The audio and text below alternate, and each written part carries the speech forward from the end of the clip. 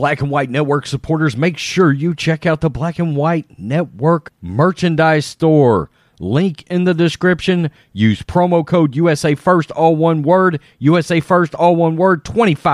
Matrix and Roadshow fans, we are back with another video, and we're going to be talking about this film that's actually on Peacock, and it's a woke film. Even the title of it is woke.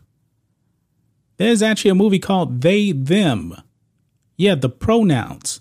You know that the weirdos out there that don't want to identify as a male or female, yeah, they made a movie about pronouns. However, it's supposed to actually be a slasher film. I actually need to ask Rhodes if he's actually seen or heard of this movie. Now, he's a big horror movie fan, as you guys know. He's into this slasher stuff.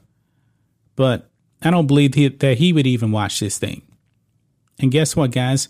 The people that actually watched it, they don't like it. They don't like it. You know, people actually don't like woke movies. They really don't. But when you just blatantly put it in the title, folks, you know it's going to go very, very badly. Look at this Rotten Tomatoes score, and it has Kevin Bacon in it. I'm a Kevin Bacon fan. I like his movies. But look at this. The critics hate it. The critics are pretty woke, you know. And they have this thing at a 30%. 30%, guys. They are roasting this movie. A 30% score. Now, I thought it was going to actually show me the top critics here. Actually, I got to press this button here. Check this out. 30% with all critics. 35% with top critics. But the average everyday person of 15% on Rotten Tomatoes.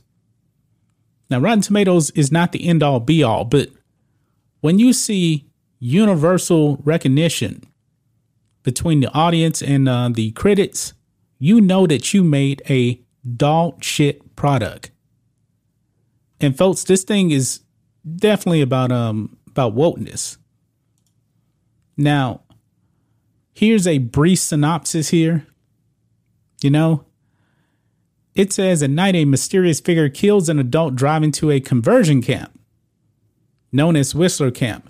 In the morning, a group of LGBTQ people arrive at Whistler Camp, run by Owen Whistler. He introduces the camp as an inclusive, safe space and promises that they will not try to forcefully convert them. Owen separates the campers into cabins for boys and girls, but Jordan, who is trans and non-binary, is not comfortable going to either. Of course not. Owen assigns Jordan to the boys' camp. The group comes together in a circle and shares why they came to Whistler Camp. Jordan says they made a deal, with their religious family to attend for a week so they could legally emancipate themselves. The next morning, Owen criticizes and outs another member, Alexandra, for not sharing that she is trans. He makes her go to the boys' cabin for dishonesty. Alexandra later convinces the camp's new nurse, Molly, to give her estradiol, an estrogen hormone. They're actually making movies about this stuff, folks. Movies about this. And the critics don't even like this. Now, I knew that the average everyday audience wouldn't like this, but when the critics don't like it, man. One of these, it says here, seeking to redress horror's fraught relationship with LGBTQ characters, John Logan's stilted slasher mercilessly reinforces them. The promising concept plays out with an unbalanced ratio of 7% slasher horror and 93% soap opera about the inhumanity of gay conversion therapy. And it never brings the integrated premise to its full potential. And boy, look at all of these. This is all the critics here. There's so many rotten scores right here. Wow. This is not surprising in the least bit that they would try to blatantly make a movie like this and it wouldn't go over well with anybody. It wouldn't go over well with anybody, folks. Now, this is the audience here.